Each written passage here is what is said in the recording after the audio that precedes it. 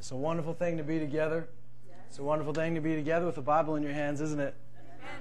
Wonderful thing to sing together, to pray together. That's the stuff that you can't get from watching TV.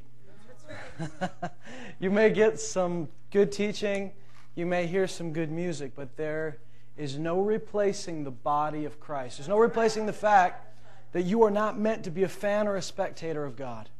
You're not meant to be a fan of Jesus. You're meant to be a follower of Jesus, but you're also meant to be a part in the body, a stone in the building. There's no way that any of us would call a building one little stone. We never call one little stone a building. We never try to live there. A building is made up of many stones. We are living stones.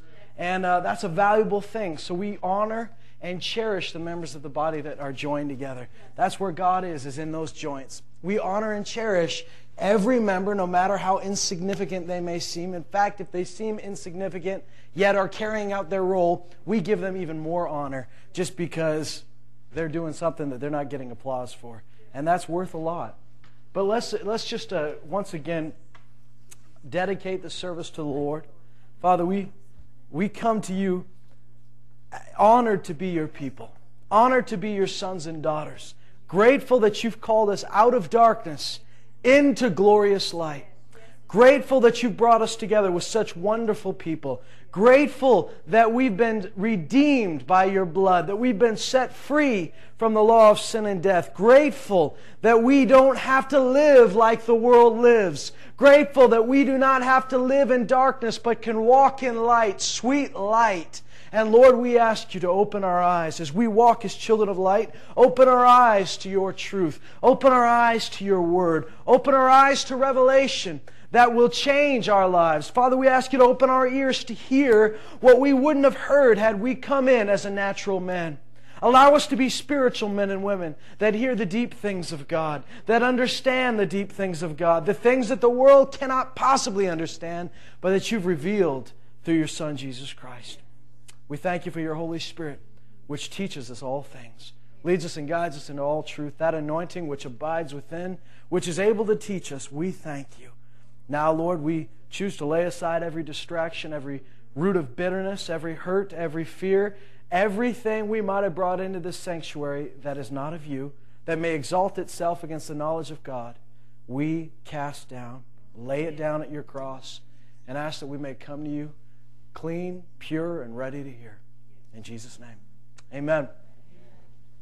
Well, if you have a Bible, would you open that Bible to 2 Corinthians chapter 5? And we'll spend just a small amount of time there and then go to our main area in Luke 9. We're really blessed tonight. We're really blessed in the life that you're living. You're blessed to know that you've inherited a ministry. I know that a lot of us think of the things that God's called us as quite unique. And they are. They're unique, they're special, but you've inherited a ministry from Him. Have you ever noticed the two books that Luke wrote? The book of Luke, obviously, and the book of Acts. In the book of Acts, it starts out, and I've said this to you a few times. The book of Acts starts out, and he says, both letters were addressed to a man named Theophilus. Now, whether that just is a friend, just general friend of God, many scholars believe that this fellow was a fellow that actually worked in one of the palaces because of the way he addresses them. He addresses them with a way that you would address nobility, and perhaps Theophilus is just a code name so that this man's identity is not revealed and he gets thrown to the lions.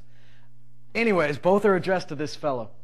And at the beginning of the book of Acts, it says, "In my first account, Theophilus, I wrote of all that Jesus began to do in His ministry."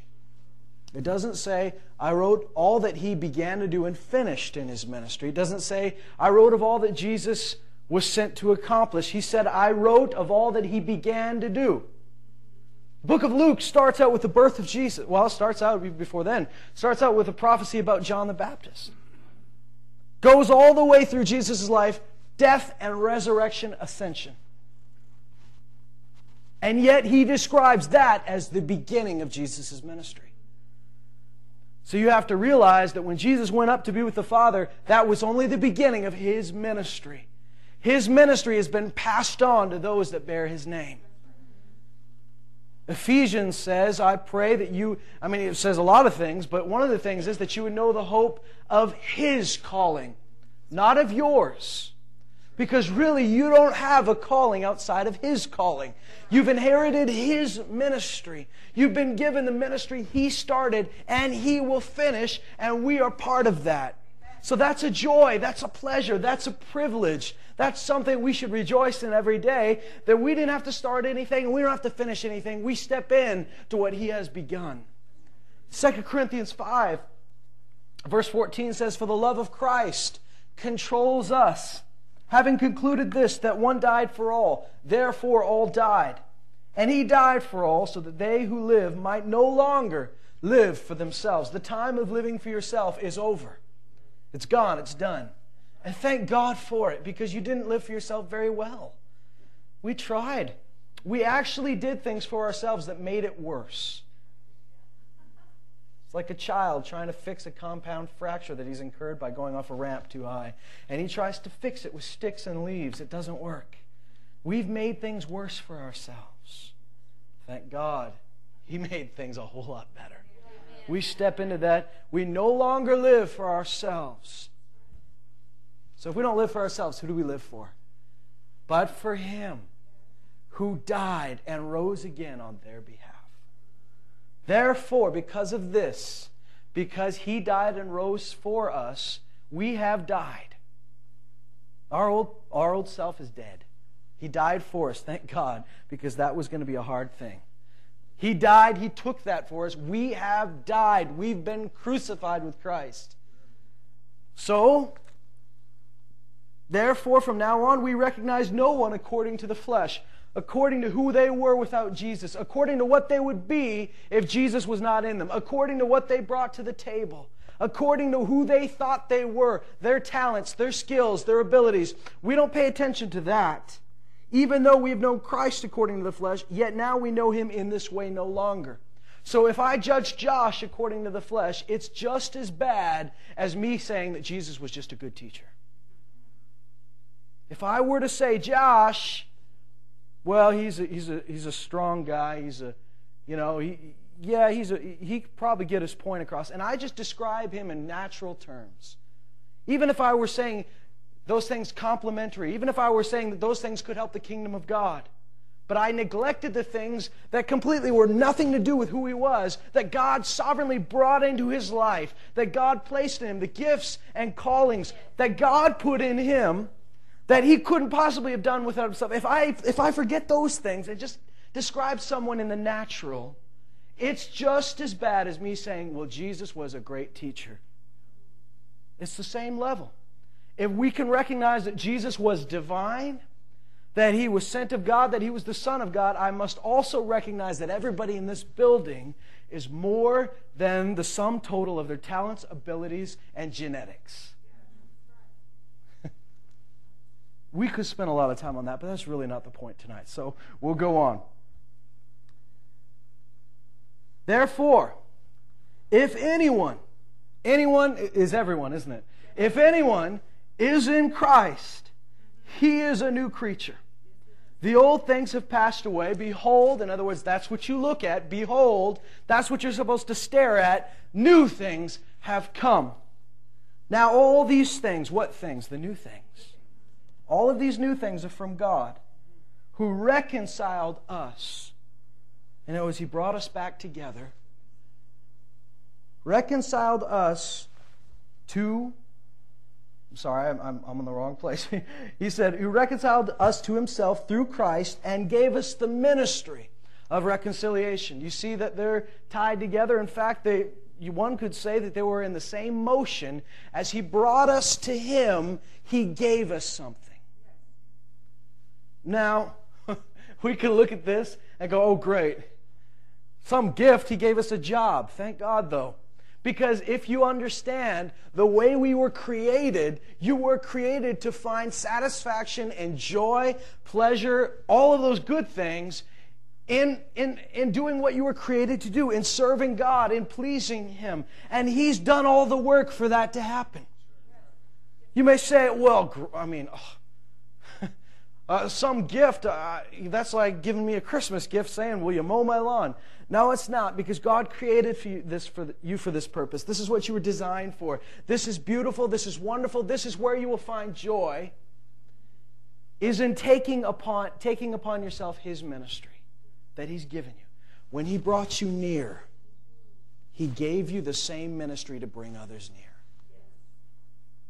That's a wonderful call.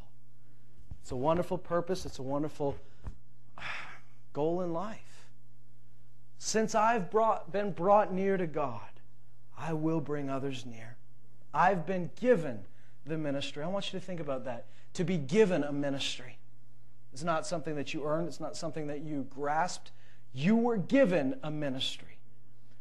When you're given a ministry, how many of you know that when you're given a ministry, you're not just given a charge, you're not just given a command. When you're given a ministry, you're given all the tools that you need to accomplish the ministry. Isn't that great? That Jesus didn't just put you in the ministry and then say, well, figure it out. He gave you His ministry and every tool that He had to carry out that ministry. Everything that Jesus had carrying out that ministry, He has now put inside of you. He would not give you the ministry if you didn't have the equipment for it. Thank God. Thank God.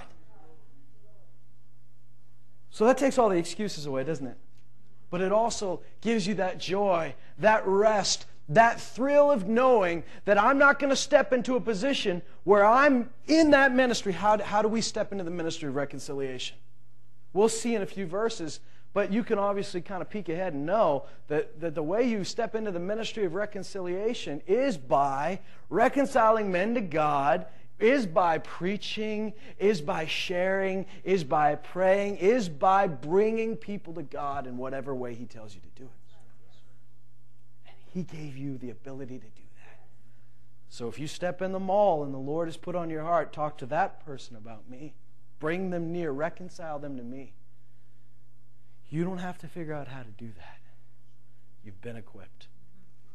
Here's what He says. Namely, verse 19, that God was in Christ reconciling the world to Himself, not counting their trespasses against them, and He has committed to us the word of reconciliation. So that is how we carry out the ministry of the reconciliation, is by the word of reconciliation. Do you see the connection there? The ministry is carried out in the word. Why? Because the word, as Jesus described it, He sowed the word. It was a seed. Now, what's the coolest part of a seed? Is that a whole tree, every bit of the fruit, everything a tree will ever be is in the seed already. It's already there. So when the word is sown into hearts, everything needed for that word to create what it's going to create is already there the moment it's sown. When you received Jesus, there was a whole bunch of stuff you didn't know that was planted in you. When you hear the Word of God in church, stuff is put inside of you that you don't even have a clue how it's going to happen. But He hasn't just preached to you a seed. He gave you a seed that will blossom, split open, bearing fruit, causing tree. I mean, come on, guys. When you sow an apple seeds for an apple tree, you put them in the ground. You don't later have to bury some wood in there, bury some leaves in there, bury some apples in there, and then they all form together. In that one seed is everything. The one seed is everything.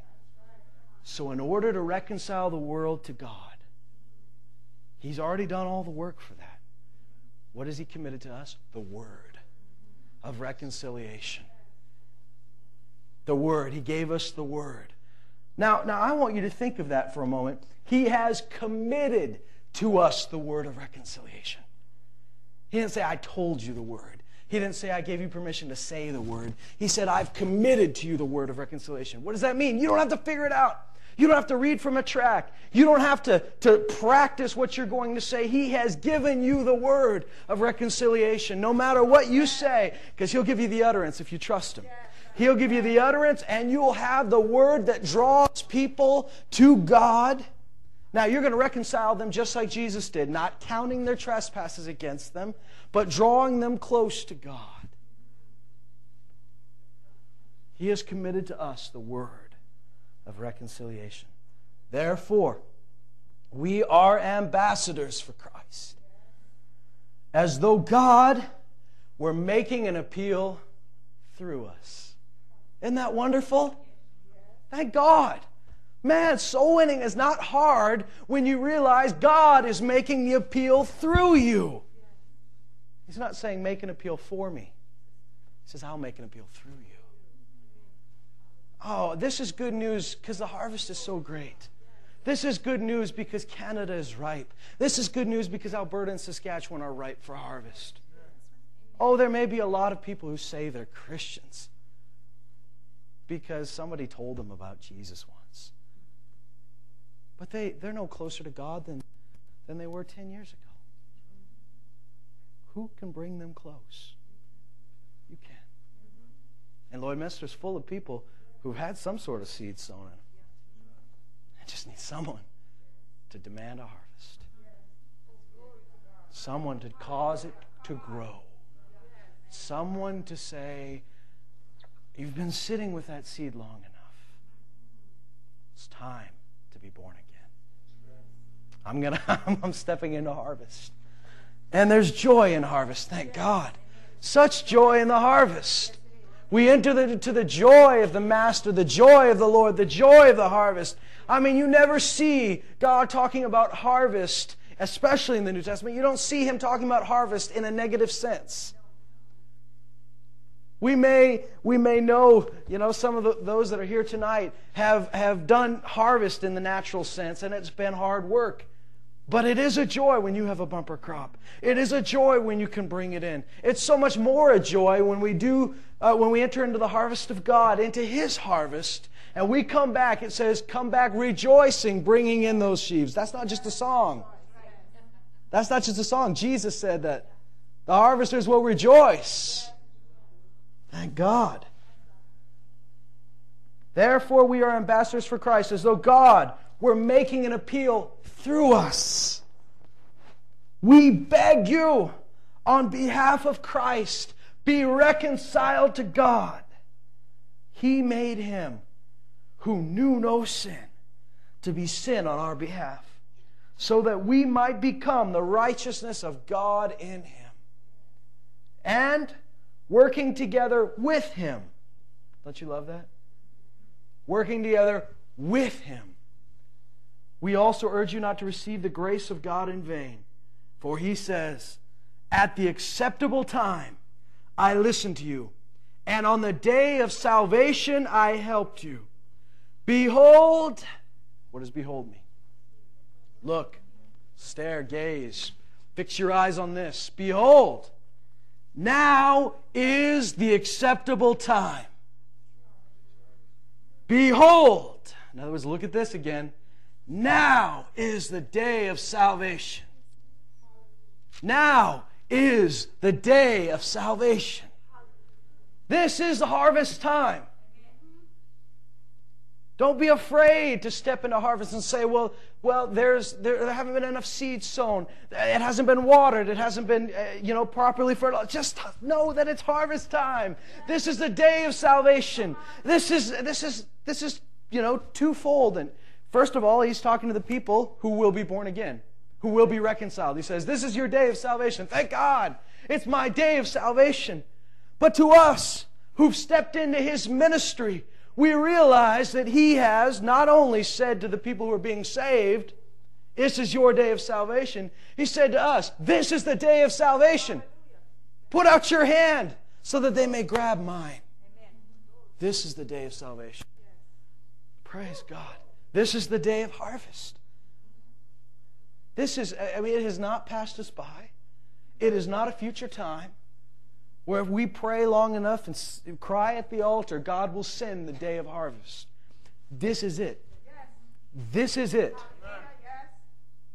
The issue, and we'll read this in a moment, but the issue, according to Jesus, the issue is not that there's no harvest or there's not enough harvest. The only problem, according to Jesus, was that there weren't enough laborers to carry in the harvest. That's a good problem. I mean, I'm telling you, that's a good problem. To have so much harvest that the only problem is there's not enough people to carry it in. just like the fishers. Just like when Jesus told them to cast a net on the other side, their nets broke. I mean, the nets weren't big enough. The boat wasn't big enough. I mean, they just weren't equipped for all that fish. So what did Jesus say? He said, pray that God would send forth laborers in the harvest. He didn't say pray that more people sow more seed. He didn't say pray that there be more fields somewhere else. He said pray that there be more harvesters. You're the answer to that prayer. Not only are we meant to pray that as well. I believe that. I believe that we're also meant to say, Lord, send laborers. Lord, send harvesters. But you better not ask God to send something you're not willing to be yourself. It's like I better not preach something I'm not willing to do. I can't preach something that I'm not willing to do myself. We shouldn't pray for harvesters if we're not willing to be those harvesters. This is good news, though. This is not bad news because you were designed for harvest. You were designed, and the harvest is the fun part. That's the good part. That's the joyful part. Oh, I mean, this is not a lecture. Get yourself back together. You're slacking off. This is good news. Harvesters want to be harvesting. Who doesn't want to be a hero? Who doesn't want to reach out that hand and save the one that's dying? Come on, this is good. Let's turn to Luke 9. Thank God. Thank God for the day of salvation. We live, of all the time to be born, we were born in the day of salvation. Oh my goodness, the rest of history was hard. It was toil. It was pain. It was misery. There were Gentile nations that weren't even allowed unless they left their people and lived as subservient people among the Israelites. They weren't even allowed to be close to God. They had no way. The Israelites themselves couldn't be near as close as you are. Once a year, one man once a year was allowed to go in the Holy of Holies. One man once a year. Now, he says, today, we can boldly come by the blood of Jesus, through the new and living way, we boldly and confidently enter the throne room of grace. What a day to be born. What an age to live in, the age of the day of salvation. Yeah, there's great darkness everywhere. But do you remember? We walk in light. Do you remember that the Scripture says we were rescued from the kingdom of darkness, brought in to His kingdom and marvelous light, the kingdom of His Son? That's how it happened for us. We were rescued. We were snatched out. This is the day of rescue. Oh, we say, thank you, Lord, for bringing the light. And He says, yes, I bring the light to you and I send the light through you. Go out, rescue from darkness. Cause the eyes that are blinded to see. Acts 26, if you want to read that on your own, is a great example of that. It's Jesus' commission to Paul. But we'll go to Luke 9 for right now. And we'll go from Luke 9 to Luke 10, Anita. So if you have that already. Luke 9, verse 51.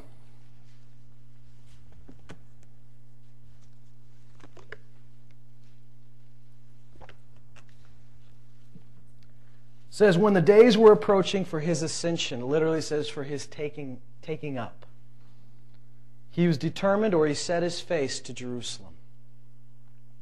This is important because He begins to do some things and say some things that had to wait until this time. I want you to notice that who He's speaking to in this section is not the multitudes, it is the disciples.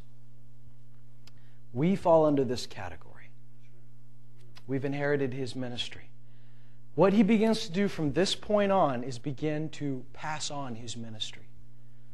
He did not send the 70 out because He didn't have time. He didn't send the 12 out because He didn't have time. He sent those men out so that they could walk in His ministry, be trained in His ministry, so that when He was gone and His Spirit was with them, they would know what to do. They'd have the confidence to do it. He let them do that while He was still on the earth. But there'd be a day when they would not see Him, they'd not come back to report to Him, but He'd be unseen, and they'd be carrying out His ministry. Verse 52 says, and He sent messengers on ahead of Him, and they went and entered a village of the Samaritans to make arrangements for Him. But they did not receive Him because He was traveling toward Jerusalem. They've received Him at other times, but now that He's traveling towards Jerusalem, they feel He's picked sides.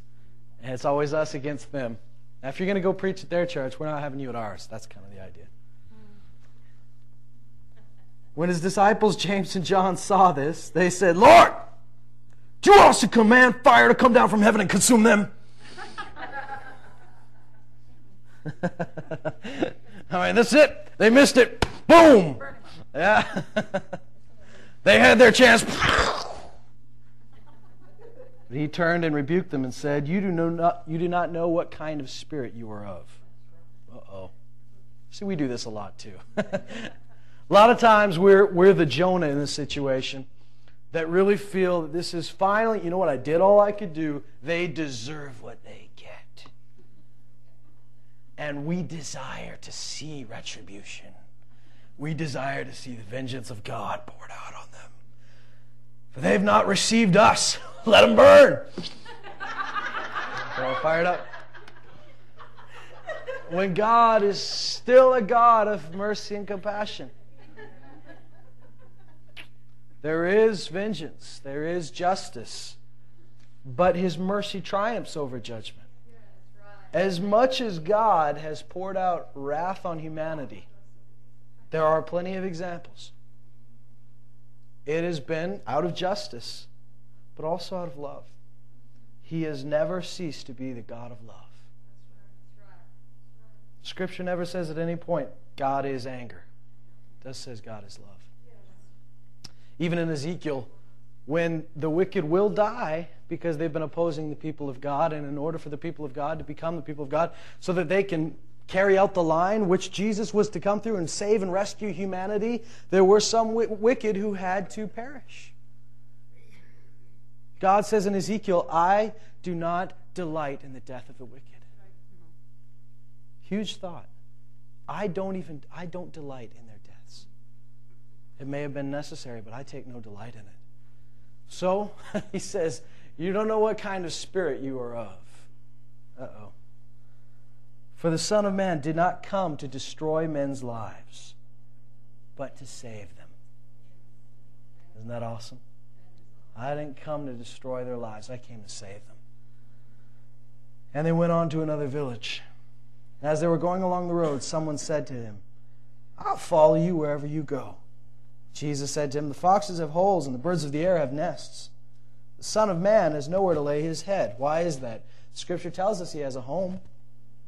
Scripture tells us that, there's specific scriptures that said they were at Jesus' home. But you know, Jesus did not stay at home. He didn't stay in His hometown. And there's not Motel 6 everywhere you go. There's not a Best Western. There's nothing. So when Jesus goes out, He is limited to those that will receive Him. If they don't receive Him, He's got nowhere. He's not going to force them. He's not going to say, okay, James and John, we'll call down fire. As soon as the house is burned out, we'll stay there for a night. It's if no one receives Him, there's nowhere to lay His head. So you want to follow me, you have to know, everybody that followed me left something. And they're relying fully on me. Now, do you know that the disciples never lacked for anything? They never wanted for anything. They had everything they needed. I never see an example in the Scripture where they had to sleep out in the rain. Or they went without food. There's no example of that. In fact, when they began to think they were going to go without food, Jesus rebuked them and reminded them of His feeding of the 4,000 and the 5,000. Didn't He? So, what's the deal here? Why does He say that?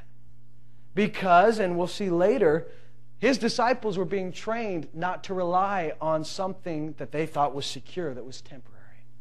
They were being trained not to rely on a home they could always count on, a table they could always depend on being there. They were going to be stepping out in faith and relying on the living God.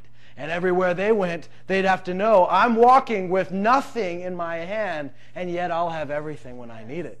They were being trained to fully rely on God. And if you're not ready to do that, buddy, don't get on board.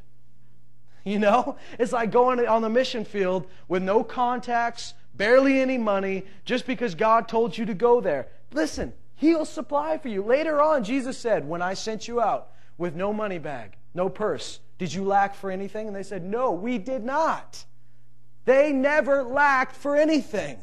But they had to learn not to rely on daddy's inheritance. They had to learn not to rely on a house that they had built. They had to learn to rely fully on God. Step out in faith, walk on the water, and see Him meet their needs. And if you're not willing to do that, my friend, don't follow me. Because you're counting on the temporary things when I'm asking you to count on the eternal things. And he said to another, follow me. But he said, Lord, permit me first to go and bury my father. And I don't believe, many people have talked about this, I don't believe that his father was dead. He'd be burying him right then. He's saying, let me wait till my dad dies. I get the house in order. Then I'll go. He said to them, allow the dead to bury their own dead. That's harsh, isn't it? But as for you, go and proclaim everywhere the kingdom of God. As for you. See, Jesus didn't give up on this man even at this moment. He says, as for you, go and proclaim everywhere the kingdom of God. And others also said, I'll follow you, Lord, but first permit me to say goodbye to those at home. Okay, I won't wait till they die. Just let me say goodbye. Can I at least just go and say bye? Jesus said, no one, after putting his hand to the plow and looking back, is fit for the kingdom of God. All three of these go together. All three go together. You got to leave everything. In every circumstance, he's saying you got to leave everything you thought you had. You leave everything. You set your face, just like Jesus set his face to Jerusalem. You set your face to the task. You put your hand to the plow, and you don't turn back. So, chapter 10, verse 1. Now after this, the Lord appointed 70 others and sent them in pairs ahead of him to every city and place where he himself was going to come. So Jesus was going to visit all these places, but he's sending out his team to prepare the way for him. And he was saying to them, the harvest is plentiful. There's lots of harvest, but the laborers are few. Therefore, beseech the Lord of the harvest to send out laborers into whose harvest? His harvest. Go, behold, I send you out as lambs in the midst of wolves. Carry no money belt, no bag, no shoes, and greet no one on the way. This means where you're sent, you go where you're sent. You don't waste time, you don't get distracted, you go. Now, the reason we're reading this tonight is because we've inherited the same ministry that those disciples were walking in. That's our ministry. So if we realize that there's lots of harvest out there, the problem is it hasn't been harvested. Why? Because most people, in fact, most believers don't have a clue how to harvest. And that's the sad part. That's the good news for us is we've received His Spirit. We've got His Word. If you're willing, He'll send you out. Friends, we have to come to the conclusion at some point that we've got way too many of the people in the body of Christ for the harvest fields to be this full still. There are a lot of brothers and sisters, including ourselves, that have been called to this ministry. It's time to stop being fans. Stop being spectators. Be harvesters. This is good. He says, whatever house you enter, first say, peace be to this house. If a man of peace is there, your peace will rest on him. Another translation says, if a son of peace is there, your peace will rest on him. If not, it will return to you. What's he talking about? If this is good ground, they'll receive the word. If it's not, your peace will come right back to you. If it's not, you move on. He says, stay in that house, eating and drinking what they give you, for the laborer is worthy of his wages. This is how Jesus planned to feed his disciples. Do not keep moving from house to house. What is he saying? He's saying, find the ones that receive the word. Stay there. There are going to be people in your house that are sons and daughters of peace. They may never have received Jesus. They may never have ever even heard the gospel presented to them.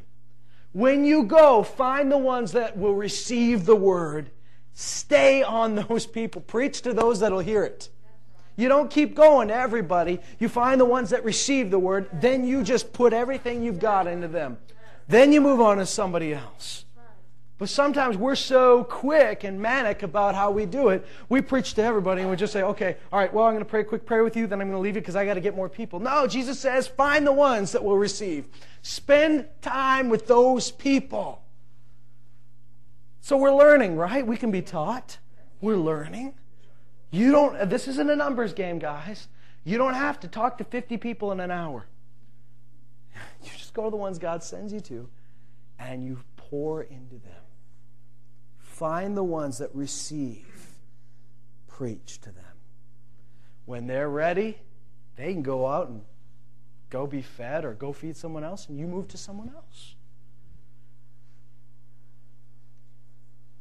Whatever city you enter and they receive you, eat what is set before you, and heal those in it who are sick. And say to them, the kingdom of God has come near to you. This is how. Now, listen. This is a description of how to harvest. We don't want to neglect this. We don't want to. We see how Jesus says this is how you're meant to do it. How are you meant to do it? You go. You give peace. You preach the gospel. Whoever receives it, you stay with that person. You pour into them, and then it says, heal anyone who's sick. Why? Because that's part of the gospel. It always goes with it.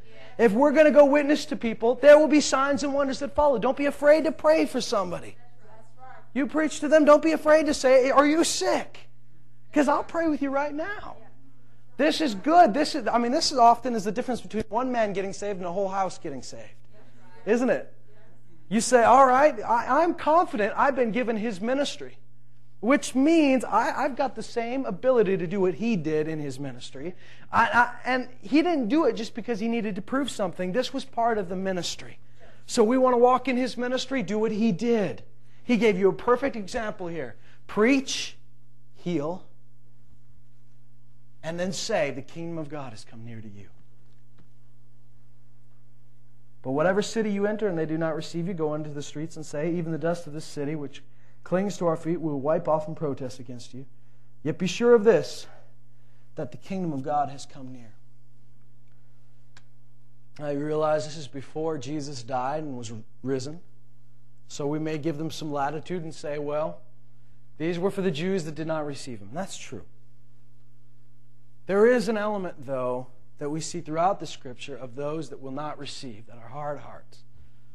I believe that prayer can soften those hearts, but I believe it's foolishness to keep banging away at the same rock when there are plenty of other people that are soft and ready to receive. Now, if God puts somebody on your heart, you do whatever he tells you to do. You pray. You stand on their behalf. You fight for them. But if he hasn't, move on. What I love is that Jesus hasn't yet been to those cities. And yet he says the kingdom of God has come near to you. You say, well, Jesus carried the kingdom with him. Yeah, but when he sent them out, he sent the kingdom with them. Wherever they went, the kingdom of God has come near to you. I want you to know what you missed. The kingdom of God was in your house. Ooh. Now that's cool, because that's us. We are carriers of the kingdom of God. We carry his kingdom with us. And wherever we go, we say, the kingdom of God has come near you. That sounds arrogant, but it is true. Because let's see what the Scripture says. The Scripture clearly says that his kingdom is not of this world. It's a different kingdom. It's a higher kingdom. That the God of this world is still ruling in the hearts of those who disobey. He has no right. Yet they let him rule. Where does the kingdom of God go? There will be a day when Jesus rules with a rod of iron. But until that day, the kingdom of God is within you. The kingdom of God goes with you. Judgment goes with you. This is a wonderful news, because this means everything that the kingdom has is resident in your heart, goes with you. As you preach, the kingdom goes from your lips. As you lay hands on the sick, the kingdom is manifest in that house. The kingdom travels with the believers, with the sons and daughters of the kingdom. The kingdom of God has come near. But whatever city you enter, and they did not receive you, go... Well, we've read that. Sorry. Verse 12. I say to you, it will be more tolerable in that day for Sodom than for that city. Woe to you, Chorazin! Woe to you, Bethsaida! For if the miracles which have been performed in Tyre and Sidon, which occurred in you, they would have repented long ago, sitting in sackcloth and ashes. But it will be more tolerable for Tyre and Sidon in the judgment than for you. And you, Capernaum, will not be exalted to heaven, will you? You will be brought down to Hades. The one who listens to you listens to me. Now he's talking to his disciples again. He's not talking to Capernaum. He's talking to his disciples. He says, the one who listens to you listens to me. This is why it's so important that we do not pollute his word with our opinions. With your methods, with your trademarks, with your signature phrase, you let the Holy Spirit speak through you. Preach the word. Preach the kingdom. Let him give you utterance. The one who listens to you listens to me. And the one who rejects you rejects me. That makes it easier to be rejected, isn't it? When you say, if they're not rejecting me, they're rejecting Jesus. That's okay. This means, you can't go around being a jerk, because then they'll reject you just because you're you. But if you go around with the love of Jesus, the message of Jesus, the word of reconciliation, and they reject that, and many will, they're not rejecting you. They're rejecting Jesus. And you can go and say, thank God. I'm honored to be put in the same category as him. And he who rejects me rejects the one who sent me. So here's the chain. If they reject you, they reject me. If they reject me, they reject the Father. We're all connected. The 70 returned with, what's that word? Joy. Did they fail? No, they succeeded. Guys, you may think that this is a losing task, trying to win the world to Jesus. This is not. You're set up for success.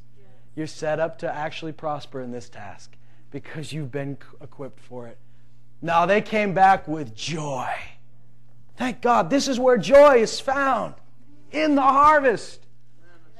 Oh, we just heard a fiery message by Reinhard Bonnke last week, and he talked about realizing that when it says, enter into the joy of your master, or enter into the joy, well done, good and faithful servant, enter into the joy of the Lord. He's not talking about when you die. How do we know that? Because in that very parable, he gives him more to do and says, enter into the joy of your master. So he says, I've come to the conclusion that the joy, and he referred to when Jesus, for the joy set before him, endured the cross. The joy is the souls. The joy is the reconciliation. We enter into his joy, that's entering into the joy of a soul winner. Jesus' joy. They said, even the demons are subject to us in your name. And he said to them, I was watching Satan fall from heaven like lightning. That fall is not just fall once. If you look in the original tense, it's fall and continue to fall. I was watching him fall. So he's not referring back to when Satan was cast from heaven. No, he's watching. He's saying, like I sent you out like arrows, and I was watching the fortresses. I was watching the strongholds. I was watching his forces fall. Behold, I have given you authority to tread on serpents and scorpions. And over all, how much? Over all the power of the enemy. And how much? Nothing. This is all inclusive. I've given you authority over all, over all the power of the enemy. Your authority is greater than their authority. And nothing, not one thing, will injure you. Nevertheless, so that's good news. He says, don't you love when someone gives you good news and goes, but that's not even the best news? He goes, nevertheless, don't rejoice in this. But that the spirits are subject to you, but rejoice that your names are recorded in heaven. Rejoice in that. This other stuff is just icing on the cake. At that very time, he rejoiced greatly in the Holy Spirit. Greatly. And said, I praise you, O Father, Lord of heaven and earth, that you have hidden these things from the wise and intelligent and have revealed them to infants.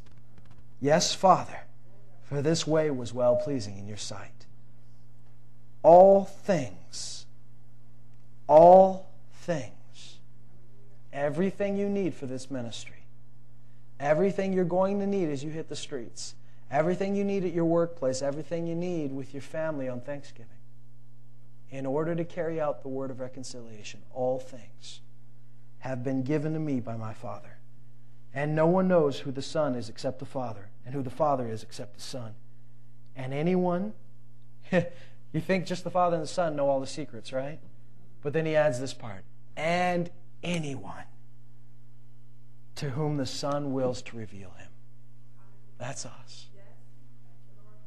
Turning to the disciples, he said privately, blessed are the eyes which see the things you see. Wow. Have you considered your eyes blessed lately? When you see a sinner repent, return to the living God. When you see a soul trapped in darkness rescued, born again and delivered to light. Have you considered how blessed your eyes are just to see it? Blessed are your eyes to see the things which they see. For I say to you that many prophets and kings wish to see the things which you see, and did not see them, and to hear the things which you hear, and did not hear them. This is the day of salvation. This is the day and the season of harvest. Humility does not say, I'm not worthy for this task, therefore I won't do it. Humility says, He's worthy for the task, and I've stepped into His labor, therefore I will do it. You want to be a humble servant, embrace the authority given you. You want to be a humble servant, don't try to make up your own words, take His. This is a good day to be alive. Your eyes are blessed. Your ears are blessed. How blessed are we to be alive at this moment in history? The day of salvation. The day of the harvest. Jesus just gave us a cheat sheet on how to do it. On how to harvest. You go. You depend not for 1 second on what you brought. You depend fully on the Lord. You say what He tells you to say. You go where He tells you to go. And when you go there, you find the ones that receive the word, and you pour into those people. You heal them. You watch God meet their needs. You tell them, God is near. The kingdom is here. Be reconciled to God. Because here's the deal. God is making His appeal through you. Don't ask the Lord to make an appeal in the night. Don't ask the Lord to make an appeal with angels. Sure, He's able. In fact, He's done that at times. But it is not His desire that He do those things apart from us. Through Scripture, He has clearly stated that He has given us His ministry. He will make an appeal to men through you. And that appeal is, be reconciled to God. Come back to your Creator.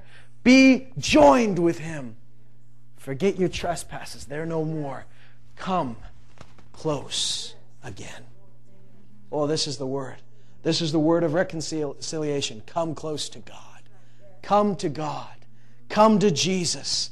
Come back. Come close. He's drawing the world close to Himself. He's drawing them close. He's bringing them near. And He gets to use you as the hands that do it, as the arms that wrap around them, as the voice that calls and beckons them. What a privilege. You're part of God's hug. This is good. Amen.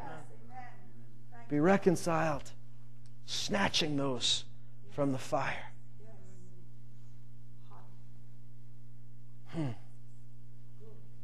In order to do this, I was almost ready to go. I want to read you something quickly from Jude 19. Because I believe that it's important that we take this ministry seriously. It is a ministry of joy, isn't it? Joy, joy, joy, happy. This is good. Yet, we be sober about it. You can be sober and have great joy. Did you know that? Thank God. We're meant to have joy. This is joyful. This is good news. I don't think one word we said tonight was bad news. This is good. But let's be sober about it, because you realize that there is an enemy. There's another side to this. The entire book of Jude speaks about those who have crept in and deceived many. That's enough to make you fearful if you didn't know whose side you're on. Book of Jude, all the letters from John actually very firmly address false teachers. Paul's last 2 letters to Timothy, same thing. Peter's letters. You notice the first few epistles in the New Testament are telling you who you are in Christ, telling you a lot of good things. The last epistles are talking a lot about these false teachers that will arise and how to combat that. Jude speaks a lot about this. He says, now listen, they've crept in. They're clouds without rain. Well, we're gonna head into Jude 17, sorry. So there's only one chapter, so we should be able to get there. Jude 1:17 says, "But you, beloved, ought to remember the words that were spoken beforehand by the apostles of our Lord Jesus Christ, that they were saying to you, in the last time there will be mockers." No doubt about that. They'll be there. "Following after their own ungodly lusts. These are the ones who cause divisions. They're worldly minded. They are devoid of the Spirit." They don't have the Spirit. "But you, beloved." Wow. Isn't that wonderful to be called that? "But you, loved of God. But you, beloved, building yourselves up on your most holy faith, praying in the Holy Spirit." You want to see more examples of that edifying you? Look in 1 Corinthians chapter 14. Building yourselves up, praying in the Spirit. Keep yourselves in the love of God. Oh yeah, you'll be tempted when these creeps, because they've crept in, so we just call them creeps. When the creeps come in and mislead many, you're tempted to step out of love and do what James and John did and say, "Call down fire." But you step out of His Spirit into another spirit. Keep yourselves in the love of God. Keep yourselves. He doesn't say, "I'll keep you there." He says, you keep yourselves in the love of God. Waiting anxiously for the mercy of our Lord Jesus Christ to eternal life. And it's looking forward to His second coming. Still looking forward to that with great hope. And have mercy on some who are doubting. So some of these are just innocent people who have been watching the wrong show, listening to the wrong person, reading the wrong book. Have mercy on these people. You don't get mad at them. Have mercy on them. Lead them back to the truth. Now that's only some, though. That's not all of them. Save others. So these are others. Snatching them out of the fire. Now, mercy on some who have, kind of gone astray, who are doubting. They're still, they can be led gently. But mercy on others. Snatching them out of the fire. That's not, "Now, Brother Josh." Yeah. Snatching them out of the fire is like, hey, get their attention. God will give you a spirit of authority that you go in and you say, I don't care about your feelings right now. I'm dragging you out of the fire. "But you hurt my arm." I don't care. I'm bringing you out. I don't want you to die. This is more intense. These are the ones that are far gone, right on the edge of falling away. You grab them. You don't worry about hurting little feelings or anything. You just grab them back. You say, "I love you, I love you, I love you. I'm in the love of God. I'm going to snatch you out of the fire so you don't die." This is good. And on some, so here's another group, have mercy with fear. It's not the bad kind of fear. This is the holy fear. Hating even the garment polluted by the flesh. In other words, these people are in such deep sin and deception that you go in there prayed up. Remember, built up in the Holy Spirit. Built up in your most holy faith. On your most holy faith, it says. Not in, on. Praying in the Holy Spirit, in the love of God. This is your armor. You go in and you save these ones and you don't touch what they've been touching. You get out of there. You get them and get out. Why? Because they are infected with deception. They're infected with deep wickedness. And you don't want that on you. Oh, you're above that, right? So there are those that are way down the wrong. And God says, I still want to save them. I still want to bring them back. But you got to be prayed up. You got to be kept in the love of God. You got to be looking to my coming. Because if you're not ready, you could get infected. So he says, have mercy with fear. Hating even the garment polluted by the flesh. Not even touching what they've been touching. This is meat, this is not milk. Now here's the good news. So unless, if you're quaking at that last verse, going, uh-oh. What happens though? Do I catch what happens? Verse 24 is good news for you. Now to Him who is able to keep you from stumbling. Yay!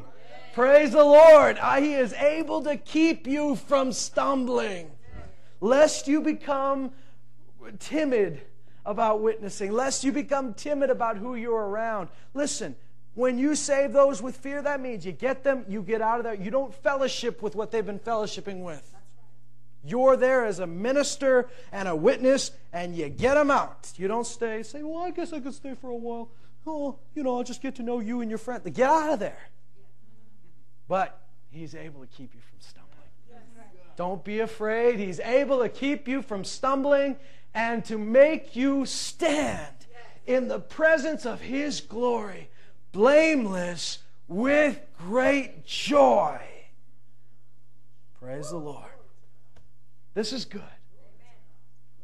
Harvest time is here. Get prayed up. Build yourself up in the Holy Spirit. Pray in the Spirit as often as you can. You say, well, what is praying in the Holy Spirit? Is that just praying by His leading? The only time that we clearly get a good definition of what praying in the Holy Spirit is once again, 1 Corinthians 14. When he says, there are ways to pray that everyone understands. There's ways to pray that no one else understands. You're just speaking straight to God. In other words, speaking in tongues. He says, therefore, I will pray with the Spirit, and I will pray with the mind. Now, if praying in the Spirit was simply praying according to the will of God, why would you ever pray with your mind? Right? So pray with your mind is praying in tongue that you know, the language you understand. Praying in the Spirit is speaking mysteries to God. Therefore, I will pray with the Spirit, and I will pray with my mind. I will sing in the Spirit, I will sing with the mind. So what do? You go into these situations. It's harvest time. You get your harvesting gloves on.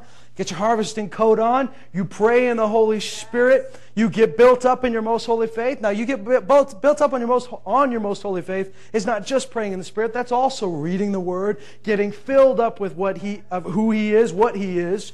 You keep yourself in the love of God. You make sure I'm not saying a word to that person that didn't come from love. Speak the truth in love. And then you say, Jesus is coming soon. I'm so anxious. I'm so ready that I'm going to go save some people because He's coming soon. And you do exactly what He tells you to do. And you'll be ready because it's not your ministry. You'll be equipped because it's His ministry. And you inherited not only His ministry, but every tool He used. Man, if you inherited your father's construction company, you inherited all the tools that he left behind. You inherited Jesus' ministry. You inherited every tool He ever had. This is the age of the soul winner. This is the age of the harvest. This is the day of salvation. Don't miss out on the joy. Don't miss out on the celebration. Don't miss out on the big picnic we're going to have in the middle of the field. Don't sit back and say, well, I wish I could be one of them, but I'm real scared. Don't worry. He gave you the words. He'll give you the boldness. Those are part of His tools. Those are part of the new things that came. Old things passed away. Does it say, look at the old things? No. It says, behold, new things have come. And all those new things are from God, who committed to us the word of reconciliation. What does that mean? All those new things must be all the things I need to carry out that ministry. It says, behold, look at those things. I got new things. I got new things. I got new tools. Amen. Would you stand up? Harvest time is here. Harvest time is here. Are you tired of churches growing by cannibalistic growth? Well, we just grow when another church loses some members. I'm tired of that because the kingdom's not growing. Done with it. Ready for the church to grow with new blood. Ready for the church to grow from the harvest. That's where the joy is. Ready for every body of believers that's truly preaching the Word of God in this city to grow from growth that comes from people being born again, set on fire for Jesus. Amen. Those are the people we want. Guess what? You get a bunch of, you know what? Sometimes God's going to call people to this church that came from another place. That's all right. That's good. But our number one goal is to win the lost. Rescue those from darkness into light. Don't just wait for them. Say, maybe we'll get bigger. Maybe we can merge with that other church. No, don't worry about that. We want the kingdom to grow. I don't care if this church, I care, but that's not my concern whether this church grows. It's not my business, not what I was called to. I was called to increase the kingdom. Thank you, Lord. Thank you, Jesus. Thank you, thank you, thank you. Thank you, Lord. We are walking in fields we have not planted. We are stepping into other men's labors, and we are thankful. We've stepped into the day of harvest. We've stepped into the day of salvation. And we choose to submit ourselves to your ministry. We receive your ministry. Lord, if we've been resisting, we don't resist anymore. Give us the tools we need to accomplish what you've called us to do. We receive gladly the ministry of reconciliation. Now put in every believer's mouth the word of reconciliation, the supernatural utterance needed to accomplish this task. I pray that you would give them, as Paul prayed in Ephesians 6, that you would give them utterance in the opening of their mouths, that they may speak your word boldly with clarity as it ought to be spoken. If there's any timid here, I ask, Lord, that you reinstall in their minds, just reaffirm in them that you've not given them the spirit of timidity, but of love, of power, and of a sound mind. The mind of Christ. Spirit of love. A spirit of power. And the mind of Christ. Jesus, what a wonderful... Wow! We're so blessed. Blessed are our eyes to see what we've seen. Don't let us forget how blessed we are. For you have revealed things that the smartest doctors and theologians and scholars couldn't even understand. You've revealed it to us, the infants, who are growing up in you. Thank you, Lord. We bless you. We bless your name. May you be exalted and magnified in our lives, in our church, in our city. This city is yours. This city is yours. We refuse to give up on it. We're not shaking the dust of our feet yet because there are still men and women of peace in this city who have yet to receive the word. There are yet sons and daughters of peace who haven't heard. There are sons and daughters of peace who haven't been preached to yet. We will preach to those people. In Jesus' name. Amen. God, be blessed, be blessed, be blessed. And the Lord make His face shine upon you and give you peace. And that peace is meant to rest on those who receive what you have to say. When they receive you, they receive Jesus. Make sure you represent who He is. Be a pure vessel so that when they reject you, you know they're rejecting Jesus. When they receive you, they can receive Jesus and not a personality and not a character. Tomorrow is prayer, and we will pray that the Lord will send laborers into the harvest field. We will pray that the Lord gives us the boldness and the opportunity we need to see His kingdom advanced.